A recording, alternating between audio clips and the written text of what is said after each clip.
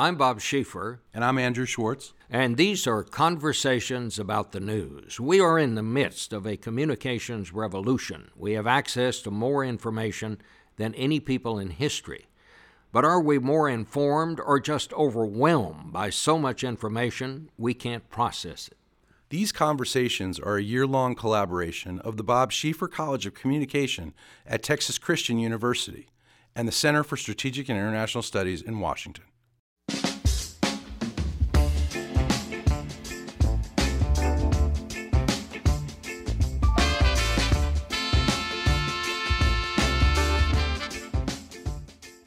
Today we have with us Margaret Sullivan, who has just joined the Washington Post as the media critic. Prior to joining the Post, she fielded questions and comments from readers. As the public editor of the New York Times, she started her career at her hometown paper, the Buffalo News, and went on to become the first female editor there. She was a member of the Pulitzer Prize Board from 2011 to 2012, was twice elected as a director of the American Society of Newspaper Editors, where she led the First Amendment Committee, and she also taught journalism at Columbia University and City University in New York while she was at the Times. She takes on serious issues in her weekly column, but she does so in a breezy and, if I must say, a very readable way. She joins us as we've just gone through probably the strangest campaign of our professional lives, which has produced in its wake, well, a very unusual transition. So, Margaret, welcome. Thank you. I want to start with this whole business of fake news that has become such a problem because we got a really good dose of just how dangerous this stuff can be. Here in Washington, when a North Carolina man walked into a pizza place armed with a military assault rifle and fired a shot claiming he'd come to investigate reports that Hillary Clinton was operating a child porn ring out of the restaurant basement, a rumor circulated on social media that had been thoroughly discredited for weeks. Among other things, of course, the restaurant did not even have a basement. Margaret, we're just seeing more of this. What can we do about it, and how seriously do you view it? I think it is a real problem, and we are seeing more of it, and it just, as you say, Bob, became, we call it fake news, but it became very, very real this past week when a gunman walks into a restaurant and is threatening. And, honestly, that could have been a terrible situation. I give the D.C. cops a lot of credit for the way they handled it, but that could have been a bloodbath. And it's very scary.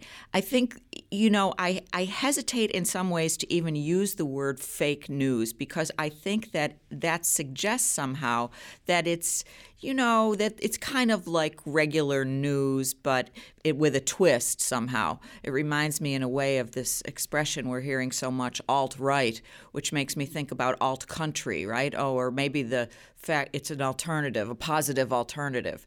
Words really do carry so much meaning, and fake news worries me a little bit. I think I'd like to call it lies or propaganda or something more direct.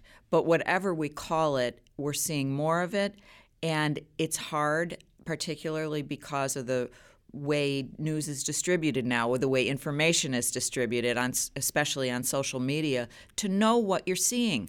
Things are disaggregated, so they come to you in one piece. You get something on your phone, or it comes across your Facebook feed, or you see it on Twitter, and you can't see it in the context of a newspaper or the full website. And so I think that disaggregation makes it harder for people to really know what they're getting. Well, we've been seeing this kind of stuff and maybe since 9/11 and in the aftermath of 9/11 when we saw all the fake stories that were going on that day. I mean, I can't tell you how many times at CBS News we got reports that there was another plane headed toward the Sears Tower in Chicago. We would have to stop what we were doing, go back, check it out, report that there wasn't any such plane. This is totally false. And then an hour later, we'd be doing the same thing. In the old days, as you know, in journalism, if you made a mistake, you corrected it. If your competitor made a mistake, you generally just ignored it and let them correct it. But you can't do that anymore. I think one of our jobs now in the mainstream media, if there is such a thing, is to not only try to report the factual news, but to knock down the fake news. But this stuff is very difficult to knock down because it's like during the birther thing. Barack Obama's birth certificate. You'd show them the proper stuff. You'd show them the contemporary birth announcements, and people would say, yes, that's just part of the conspiracy. None of that is true. I guess it's not our job to argue with news consumers, but how can we do something? I mean, I think we have a responsibility to do something about this. How do we do that? It's not easy. I think one of the things that really has to happen, and unfortunately it sounds a little unsexy, but I think that news literacy is a key part of this, and that kids need to learn, and I'm afraid adults do too, what actually is responsible, fact-checked, verifiable news, and what is something that's just being put out there to roil the waters or to create problems or to advance a political agenda. So, if you can bring some critical thinking to what you're seeing, and if you're taught to bring that critical thinking, I think that can go a long way. So I think one of the things we can do is to promote that kind of education and maybe do some of it ourselves. I mean, the other piece of it that we do all the time now is fact check. And I think that's very useful. The Washington Post has its fact checker operation. There's PolitiFact, and there are others. But I think if there's a will to believe these other things, those fact checks don't really make a dent, and that's very worrisome and very bothersome. I'm interested in you say we shouldn't maybe even call it fake news or false news, and I tend to agree with that. But do we just call it a lie? I mean, what do we call it? I know. I think that I don't know that we necessarily have to have a label for it, but we can say, for example, that this information originated on Alex Jones's website, InfoWars, and that it is untrue, or that it has been proven to be laughable or false or whatever it may be. It's interesting. InfoWars, I think, is one of the real problematic sources of this stuff. And Donald Trump has praised Alex Jones and said he's, remarkable, and he's, I believe, gone on his radio show. But InfoWars, someone just sent me this, has a list on its site of what it calls fake news sites. And they start with the New York Times, and it goes through the Washington Post and CBS News and every what we would consider legitimate news organization there is, probably 20, and they have labeled that fake news. So it's there's a really strong effort to muddy the waters here and to make people, I think, to give people a weapon when they don't like what the mainstream media is saying. It's very quick to say fake news. You talked and you mentioned the term alt-right a while ago. Tell me what that is and why that term is, because some people are saying just by using that term we're maybe normalizing people that we shouldn't or Well, this has come up particularly because Donald Trump has named Steve Bannon as his chief strategist. So Steve Bannon has been the chairman, I guess was his title, at Breitbart News. And Breitbart News does do some things that look like journalism, but it does a lot of things that look like right-wing propaganda. And it has been identified with the so-called alt-right movement. And while it's hard to know just what that means, but it certainly is associated with white supremacy and white nationalism. And so when we put a label like alt-right on Steve Bannon, we may be missing and failing to get across the idea that he has, in fact, been associated with these much more problematic-sounding efforts and movements. You had a very interesting column, I think not so long, or a couple of weeks ago maybe, where you talked about we're moving into a post-truth world, and I guess what kind of set you off on that was when a Trump spokesman declared recently, and this is a quote, "There is no such thing, unfortunately, anymore as facts." Did she really say that, and what was the context? Well, I was on the Diane Rehm show on public radio with Jim Fallows from The Atlantic and a very good other reporter from Politico, myself, Diane Rehm, and she had a woman whose name is Scotty Nell Hughes, who has been a Trump surrogate and has been a paid commentator on CNN representing the Trump point of view. She had her on, and in the course of the discussion, Scotty Nell Hughes did say, she was challenged on this business that Trump has tweeted about, that the popular vote would have gone to him if millions of illegal immigrants hadn't been allowed to vote. And there's no truth to that. That is an evidence-free statement. And she was asked about that, and that's when she said, well, there are no facts. There are different opinions. And she essentially, it doesn't really make a lot of sense, so I can't translate it into sensible discussion. But she essentially said people believe it, and therefore that takes the place of verifiable fact.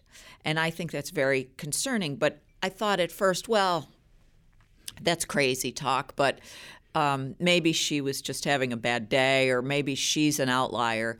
But then the very next day, there's, as you know, Bob, this quadrennial gathering at Harvard University in which the two campaigns kind of get together to kick around what happened. And this was a rather contentious one.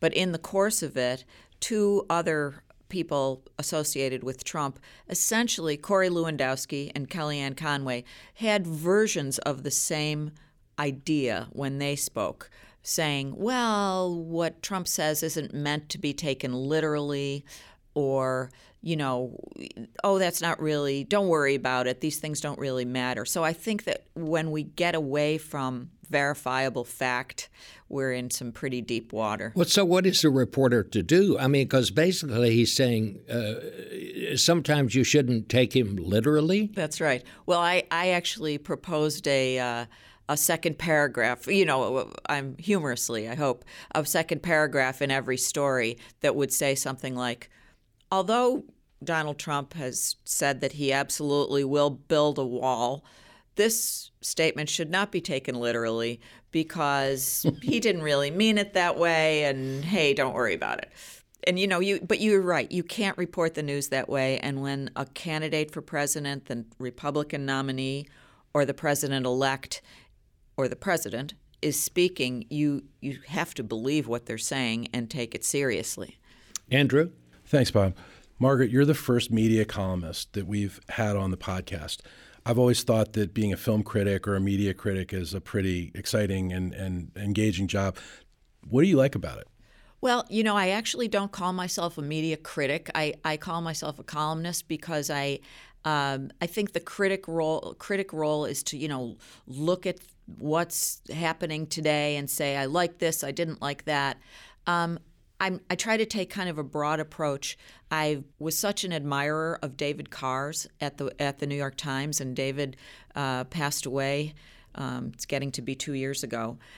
So in some ways I've tried to, I don't think I can be David Carr, but I've tried to model what I do on that. And I think it's an important role now.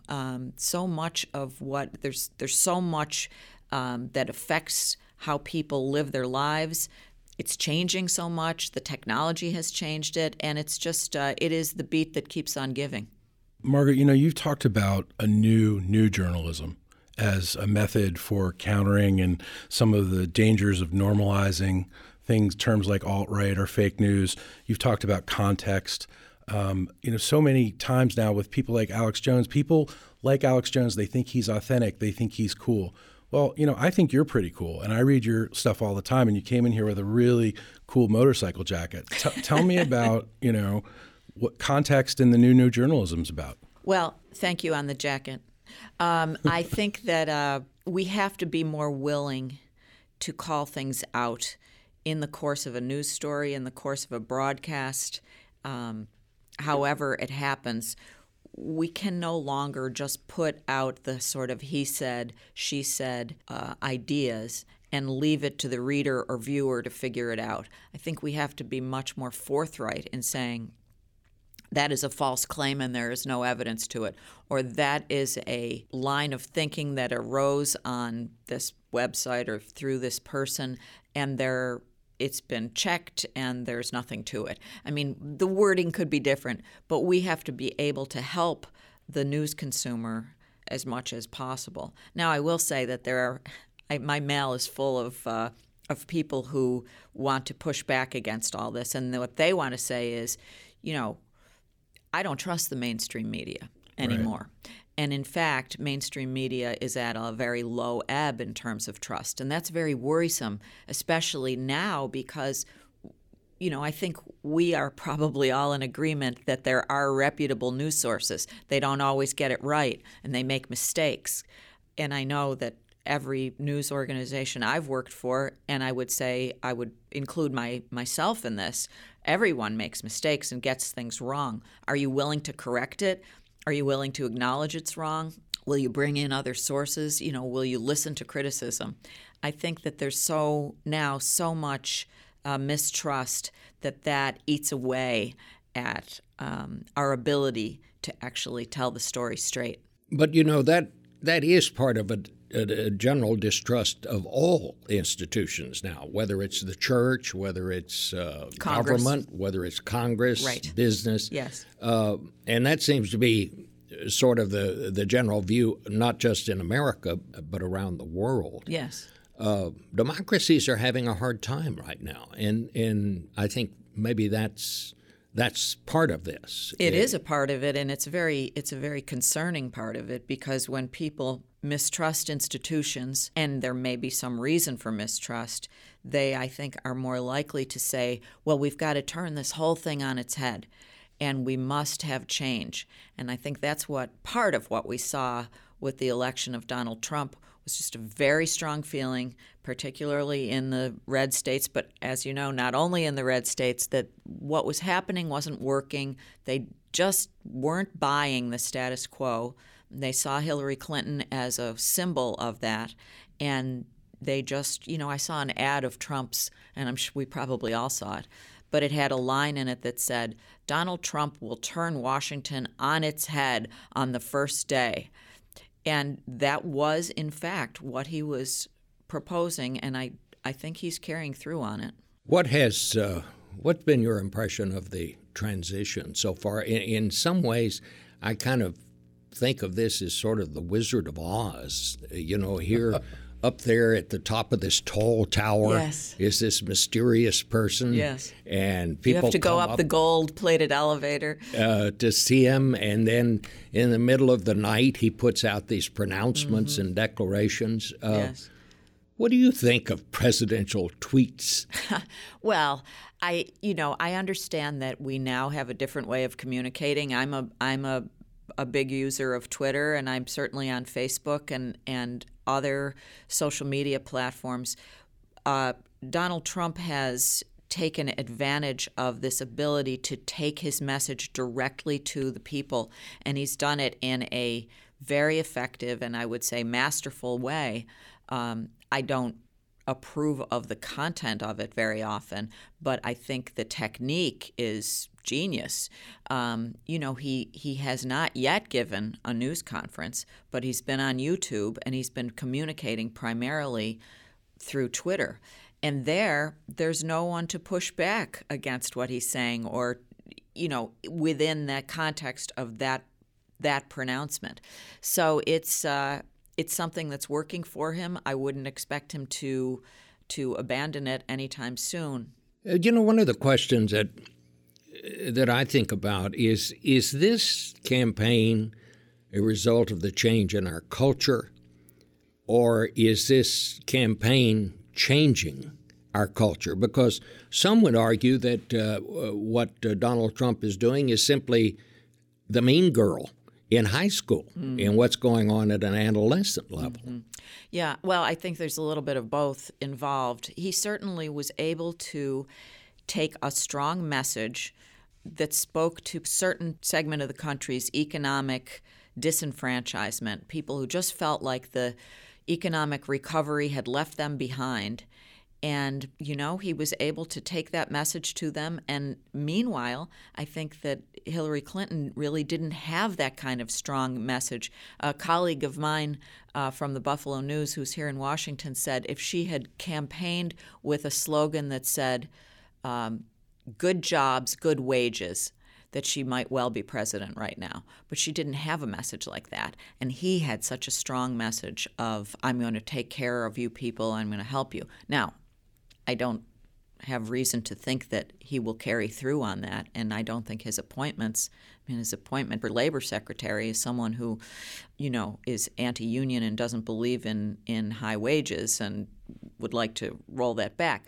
Well, actually sees part of the manpower problem in restaurants improving by automating some of those jobs. Right, which is only going to put people out of work. So, I don't think that delivers on his promise.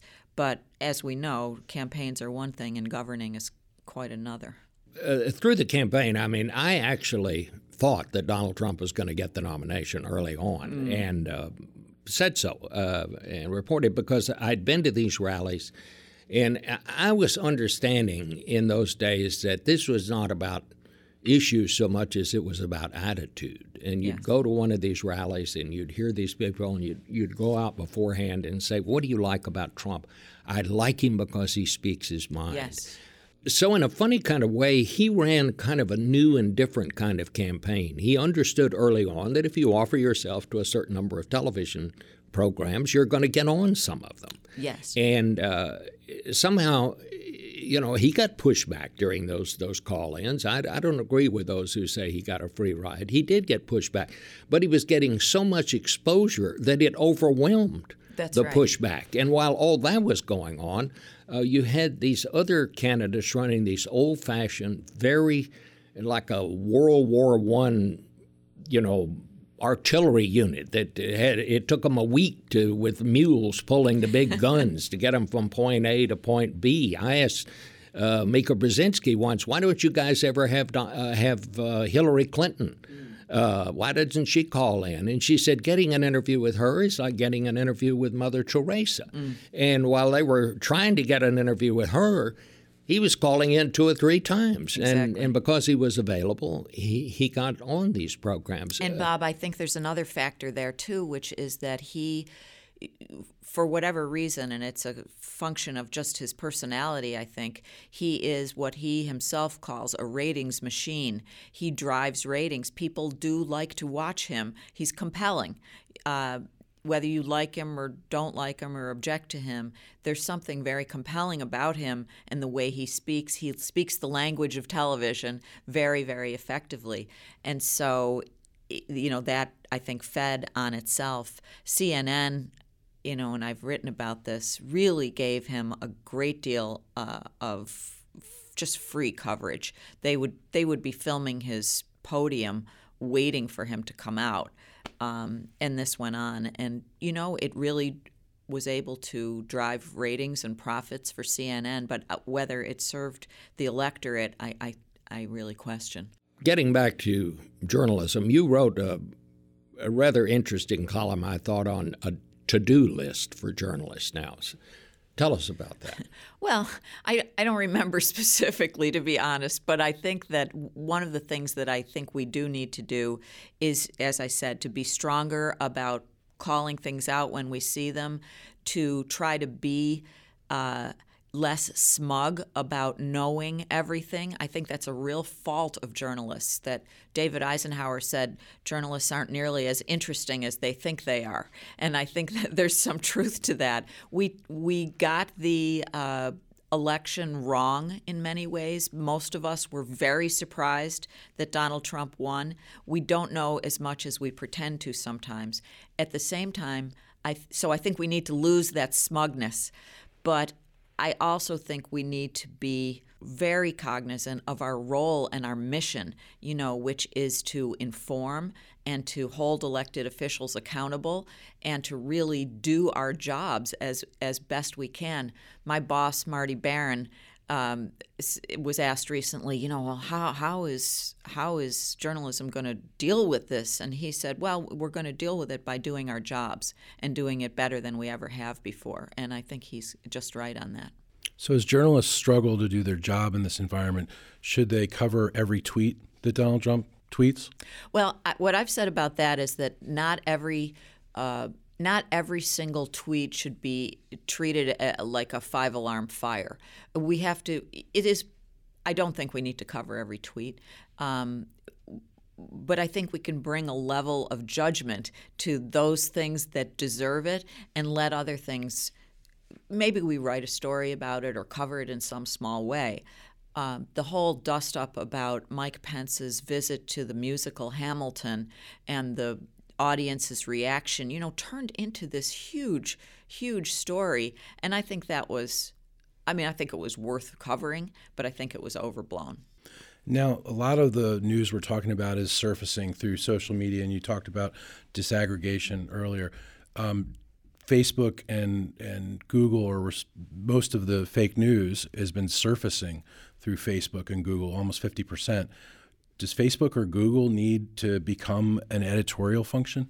I think they need to, certainly I think about Facebook a lot with this because it has become such a huge distributor of news, and for many people it is their main source of news. So Facebook's approach on this is to say, well, we're not a media company, we are a technology company, and we're a platform, and we're really just here to connect everyone, and you start singing Kumbaya with some of this stuff. But the fact is that they are distributing news, and they are distributing lies and propaganda as well. I mean, there's a whole, as people have written, there was a whole, and I guess they still exist, group of young people in Macedonia who were doing nothing but producing and profiting hugely from coming up with these lies.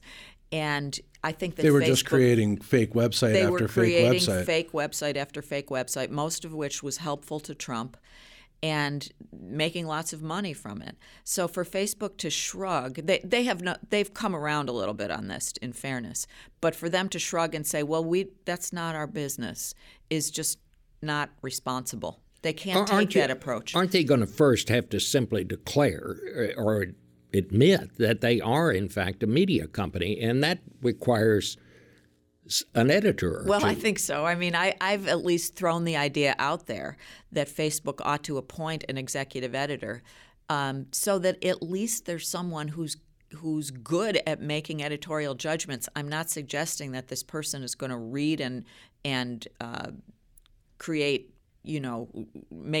judgments on each piece of content. You can't do that at the scale that Facebook has. But when issues come up, for example, the photograph, the iconic Pulitzer-winning photograph of the Napalm Girl, as she's become known, in the Vietnam era, was removed from Facebook because it was seen as child pornography. Well, that's not child pornography. That's a great photograph that deserves to be there. So if there was someone sort of in charge of making those kinds of decisions that you could at least consult with, to come up with policy and to perhaps hire some people, I think they'd begin to grapple with it better. Why have they been so resistant to it? I think they just don't want to. I mean, their business model is based on high engagement. It's based on this traffic. So anything that I think limits that traffic is going to go against the grain. But they also created Instant Article to gain revenue sharing with news organizations like the Washington Post and the New York Times, to which the Washington Post and New York Times have benefited as well. It's been a mutually terrific situation in terms of elevating the news. They've also gotten into video in a pretty big way. Yeah. Why are they so resistant to just saying, well, we're a hybrid company. We do a lot of things. We have 2 billion users, but we also have we do news. Yeah, I mean, I'm as baffled by it as you are. I think that they clearly are a media company, and they need to face up to it. There's this live streaming capability called Facebook Live. People are producing things that are absolutely newsworthy, whether it's a shooting or something else. All of these things are going to force editorial decisions on Facebook, so they better just sort of say, "Yep, we are in this business now." One thing, I mean, we do have to be somewhat sympathetic. This is not easy because separating irony, I mean, The Onion, right? Tom Towles at the Washington Post. I've always held that at a newspaper, the editorial cartoonist is the only one who has the license to lie, because that's what parody is about. And also, they have to be very careful about censoring political spin. That's right. And I think that's part of the fear. They don't want to be in the censorship business. And I can certainly understand that. But when there are these sites that set out to put lies and propaganda out there should at least be a way of flagging them and saying, this has been reported as false. And I like your idea. I think it's going to take a human editor. I don't think an algorithm can sometimes separate some of this stuff we're seeing from legitimate political right. And to say, well, it's very hard to know what's true and what's not true and what's publishable and what's not publishable. Not really. Editors do that every day, and they must do it. Now, they don't do it at the scale and in every language in the world the way Facebook does. So there are problems there, and I'm somewhat sympathetic, but I'd like to see them grapple more rigorously with it. Does fake news exist both on the right and the left? It does. Fake news exists on the right and on the left, but from the studies I've seen, it is more on the right, and it certainly during this election, it seemed to benefit the Republicans and Donald Trump certainly more than it did Hillary Clinton. Final question here. As we come into this year, we're going to have a new president. What do you think will be the greatest challenge for journalists? I just think he's producing so much news, so much of it is shocking, that there's going to be a kind of a burnout. We have to try very, very hard to not let this all wash over us and to treat things that aren't normal as if they were. We have to be very aware and alert, and we need to do that for the benefit of citizens who want us to be, paying very close attention so that they can make good decisions. Margaret Sullivan, welcome to Washington. Thank you. For Andrew Schwartz, I'm Bob Schieffer. But that's not all, Bob. At the top of this podcast, we gave you just a tease of the great music from my friend Aaron Neville's new record, Apache. Let's hear some more from Aaron Neville.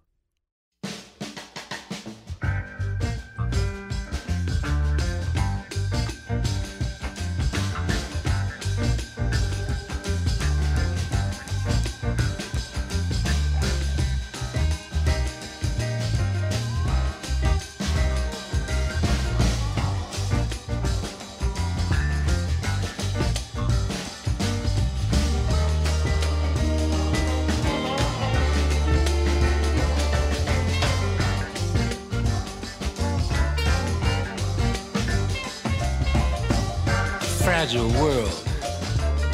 Everyone's in the path, and no one's safe from its mighty wrath. Tornadoes, earthquakes, and hurricanes. Forest fires, mudslides, torrential rain. Heat waves, floods, and blizzards, melting of polar ice.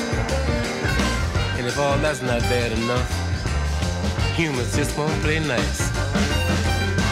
There's so much beyond our control, but the things we do will surely take toll. Like people committing suicide just to take unsuspecting innocent lives. Like meteors falling from the skies, politicians telling lies. Like Marvin said, oil spilled all over our oceans and our seas. I agree with him for saying mercy, mercy me. And wanting to know what's going on, I'd like to know where the love has gone. All over these united, divided states, there's still so much fear, so much hate. Will we ever get it together on this earth? We're all sisters and brothers. Like Martin said, we better live together as brothers and sisters or die together as fools. Stop filling our hearts with hatred, breaking all the rules.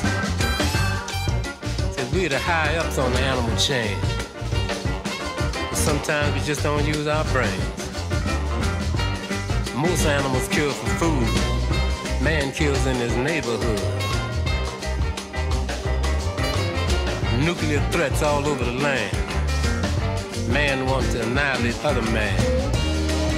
Tears for Fears said, everybody wants to rule the world, but it belongs to every woman, man, boy, and girl. See, we all have our right to share this land. It don't just belong to one man. I don't have all the answers. I don't think anybody does. If there was a cure for cancer and a whole lot more love, I'll say a prayer before I go to sleep and ask God for all our souls to keep.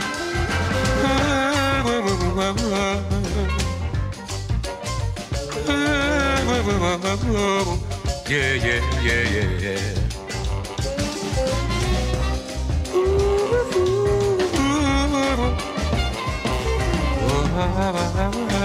Yeah, yeah, yeah, yeah, yeah.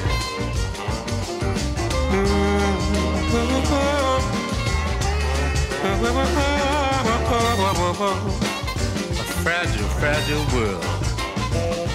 That's all we got, y'all.